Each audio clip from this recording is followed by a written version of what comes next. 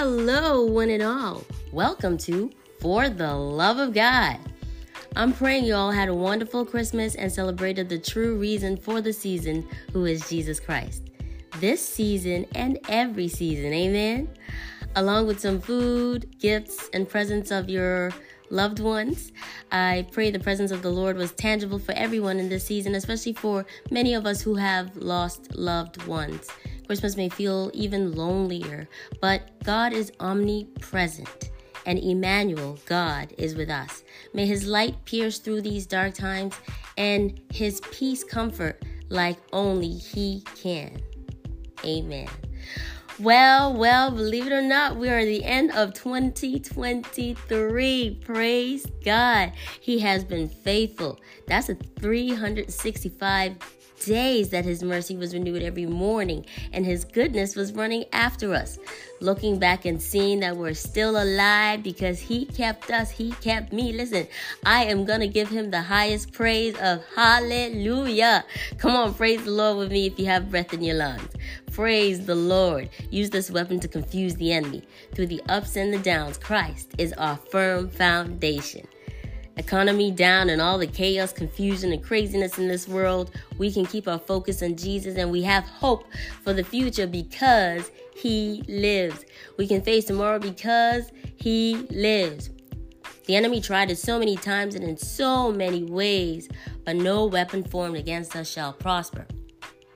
See, the weapon may be formed, but it won't prosper in Jesus' name. Amen. During the Christmas season, we celebrate Advent and speak on what Jesus brought into the world. After a dark time, and about 700 years later, after the prophecy was made about his birth. Now, we speak about love, hope, joy, and peace, and Jesus being the center of them all. So today we're going to talk about hope. Hope, I love that word, hope. There's such a positivity attached to it, an expectation and anticipation for something great to come. If you hope for something negative, check your heart. But the hope I'm going to speak on today is found in the person of Jesus. Hope speaks to the future. He holds our future. Knowing that he's a good father, we can breathe easy, knowing for sure that he has our backs. As long as you're breathing, as long as you have life, there is hope. It is important where you build your hope as well.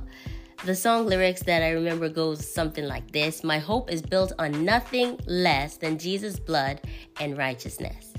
I dare not trust the sweetest frame, but wholly lean on Jesus' name. On Christ the solid rock I stand, all other ground is sinking sand. All other ground is sinking sand. No matter how sweet it sounds, no matter how, it's all sinking sand. Our firm foundation is only in Christ because everything he says is yes and amen. So we can definitely put our hope in him.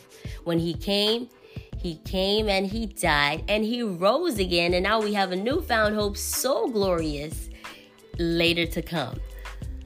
There is life beyond the grave. He got up so we can get up again. This hope is undeniable, and this is one that allows us to face the future without fear. He conquered death and the grave so that we can live again. When we understand the love of God, we understand this amazing hope that does not disappoint. Now, hope does not disappoint because the love of God has been poured out in our hearts by the Holy Spirit who was given to us. Romans 5, verse 5. He's even called the God of hope in Romans 15, verse 13. It reads, now may the God of hope fill you with all joy and peace in believing, that you may abound in hope by the power of the Holy Spirit. Abounding in hope means to be full of hope. As Christians, we must be people whose hope never run out. It should be overflowing. There are these confessions that I make every morning. Actually, one of them I say is, I possess an undying hope that is captivating and pure. We need to have a captivating hope. One that gets the attention of the world around us, with them seeing that we're not easily shaken up about whatever goes on around us. The world needs this kind of hope that is found in Jesus.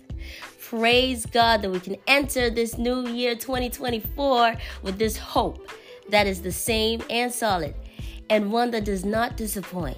We know that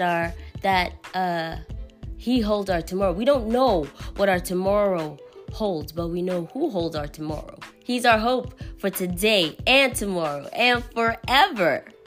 Born that man no more may die. Thank you, Jesus. God willing, I see you in 2024. Let us continue to walk in hope. Once again, thank you for joining me on For the Love of God. See you in the new year.